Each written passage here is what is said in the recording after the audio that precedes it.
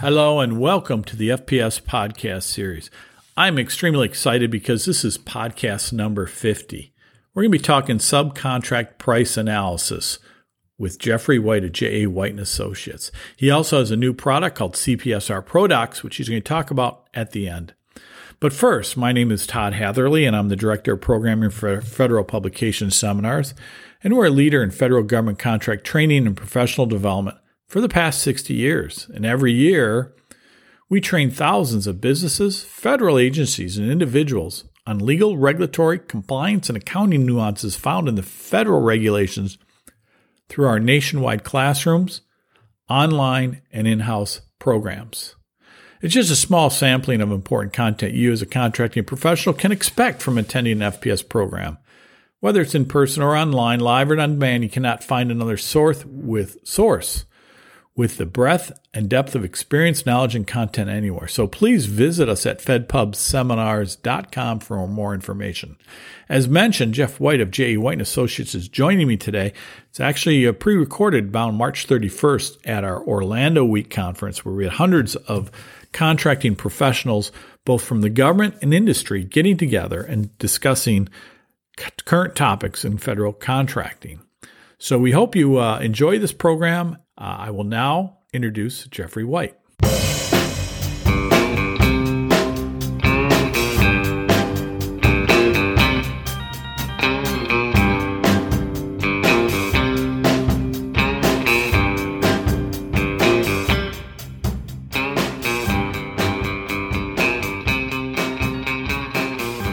Well, welcome everybody. We're back with Jeff White. We're going to talk about price analysis today, especially subcontract price analysis. So, Jeff, give us kind of a synopsis of what you're talking about here. So Todd, welcome. Thank you. Appreciate the opportunity. Hope everybody's doing well today. Today, I want to talk a little bit about price analysis as it relates to that tool, that process that you have to use before you engage your subcontractor in a transaction.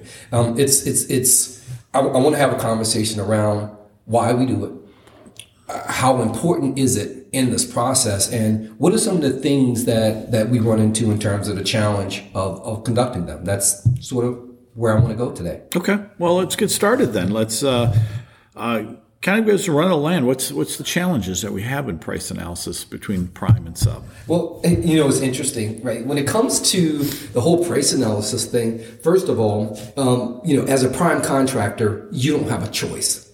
You have to, when you make an award, you have to determine that the price is fair and reasonable or not fair and reasonable. This is FAR Part 15.4 tells you have to do that. So the challenge is, FAR is written from the government's perspective. Always has been. It's for the contractor's guidebook. Exactly. So contracting officer's guidebook. It's a contracting officer's guidebook. So when a contractor looks at that and a contractor says, look, well, I have to sort of do this, but I'm not the contracting officer. So how do I perform a price analysis? I need information from the subcontractor in order to conduct that analysis. Mm-hmm. If I was the government, it'd be easy because I'm sovereign. So I can force the requirements down and have the contractor provide me this information. It's in the regs. It's in the regs. As a contractor, I'm effectively doing a commercial deal with my subcontractor. Mm-hmm. And again, let me give you an analogy. Walk into Walmart, pull up a product from a shelf, go to the cashier and say, hey, tell me why this price is fair and reasonable. Tell me the cost elements associated with the bar of soap.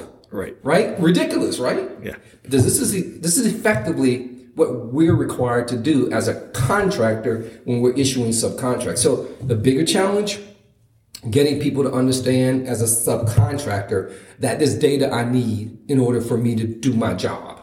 Second of all, being able to have the tools available so that now, I always say, Todd, be careful what you ask for because you might get it.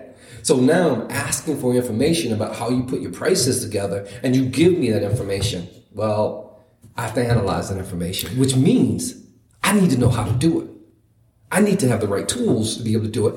And I need the amount of time to be able to do it. So I'm a product provider to the federal government and I'm looking for a cog and I have to go out and find that cog. I have to go to my sub and say, provide me a price analysis on the COG that you provide me within the contract that I need to send to the government? Actually not. You're going to ask them to provide you a price, and then they're going to give you that price, and then you have to perform that price analysis. So the prime has to do the price analysis. Oh, yeah. Prime is going to have to do the price analysis. Prime is going to have to say, hey, I got that. You gave me that COG. You gave me the price to go with it. How do I know it's fair?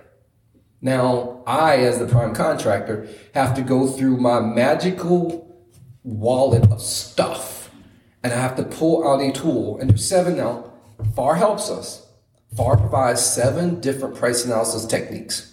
So we need to use one of those techniques to compare against that price that you gave us to determine if that price is indeed fair and reasonable. That's my challenge. Now, while that's happening, Todd, so I was a buyer, I was a subcontract administrator, I was a contracting officer on the government side. So while that's happening, I have to still do my world. Mm-hmm. I have to work at the speed of the requirement of my customer. Right. And I usually didn't plan to perform this price analysis, or if I did, I only planned a short period of time to do it. An hour, maybe 2 hours to perform the analysis.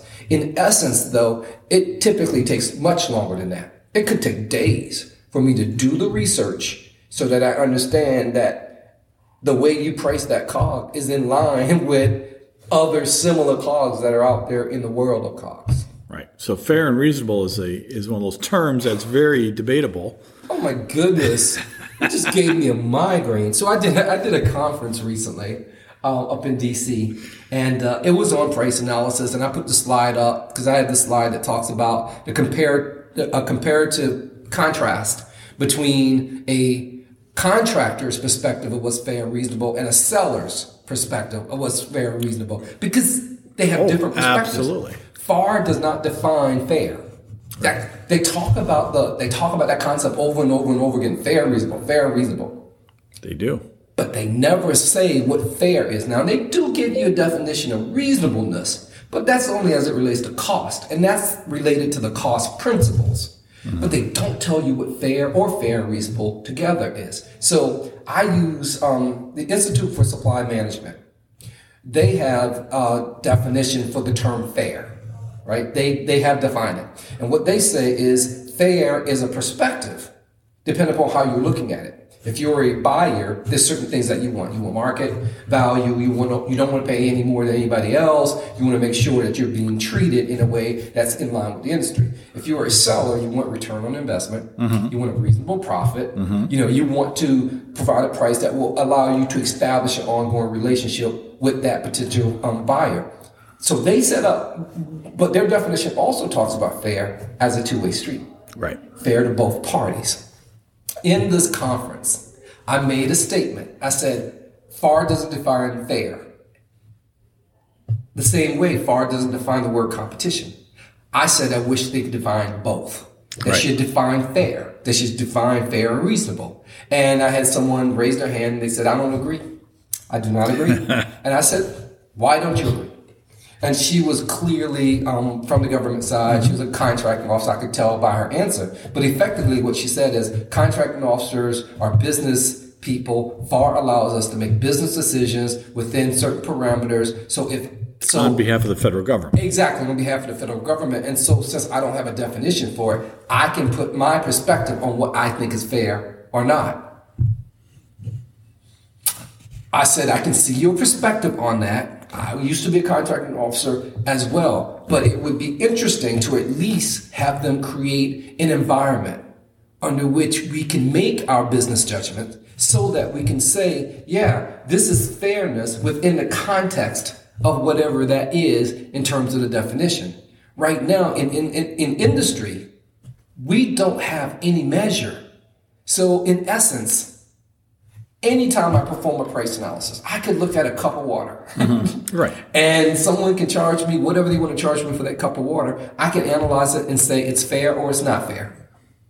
It's a matter of perspective. It is. So now I have an auditor that comes, Todd. Here's the thing. I have an auditor. So I perform this price analysis on this cup of water. Today, that analysis tells me that it's fair and reasonable because still in the midst of pandemic. And so because of that, I'm paying more for water than I should be otherwise paying for water. Auditor comes 12 months from now, paying what? I don't even remember a pandemic because now I'm dealing with a war in the Ukraine. So now I'm concerned about auto parts and toilet tissue not being delivered on time. So they lose perspective. And now they're saying, hey, that cup of water was absolutely out of control price-wise. Well, of course now it is. Back then it wasn't. It's a matter of perspective. Right. Now, how do we deal with that? Because this is always going to be a thing. It always has been for the almost 40 years I've been doing this. It's not going to change. So the true question is, how do we protect ourselves from the fact that ultimately we have to do this price analysis. We can't award something to a sub without saying that it's fair and reasonable and proving that's fair and reasonable. So how do we protect ourselves in the future from someone coming and saying we made a bad choice? Documentation. So the price analysis is a process. Right. You start by getting that quote and trying to understand what that quote means. Most of us. So time is a factor in this. Absolutely. Time should be the very first thing that we think about. As a matter of fact, there was a recent change in DFARS in regards to conducting a price analysis and looking at time and history as it relates to a price analysis. Because even the DFAR, the DOD has figured it out, that time is relative. And that comparative analysis is relative to the point where the DFARS now says, if you're going to perform a price analysis and you're going to look at time as a factor that impact your comparability, you need to perform 2 different analysis. You can use time, but you might want to also look at market conditions. You can use time, but you might want to also look at an independent estimate that's done by someone who isn't a part of that transaction, who can say, this should cost this much. Or you can look at previous competition for this thing, whatever it is. So time is the number one factor, if you will, other than competition. Isn't the responsibility of market research on the government side? Yeah, so it's on the government side, but it's also on the contractor side. The advantage or disadvantage that we have as contractors is that, in essence, we sit in the seat of the government.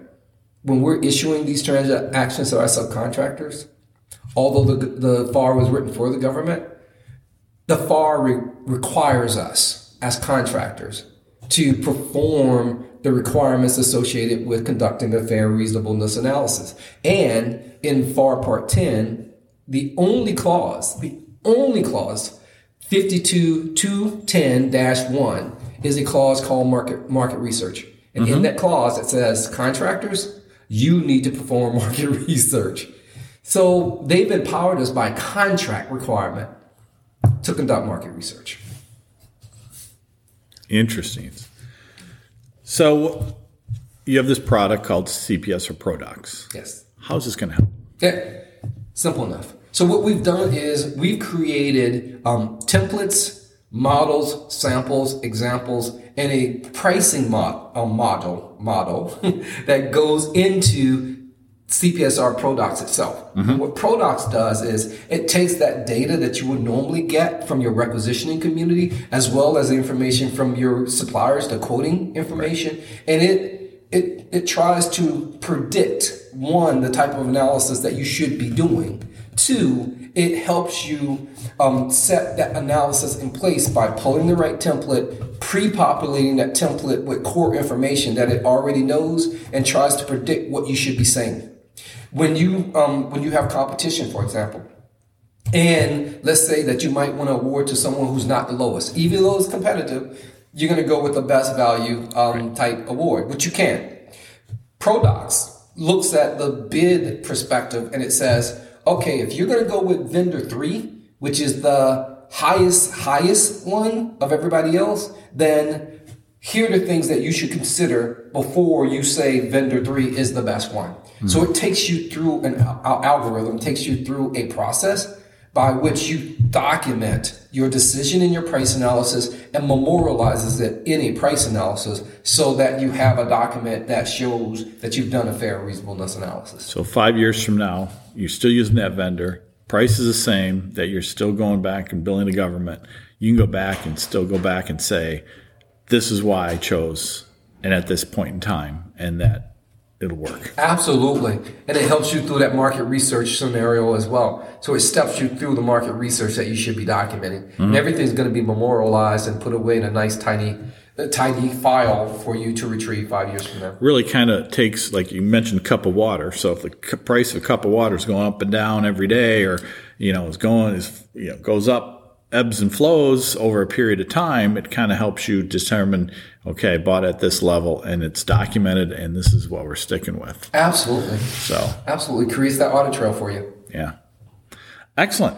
Thank you, Jeff. If somebody wants to hear a demo of this product, how would they go about and do so? Easy enough. They can go to www.jawhite.com, and on the top of our menu, you'll see CPSR Pro Docs. Click on that, and you can register and set up yourself for a demo through our website. You can also contact me directly at jawhite@jawhite.com.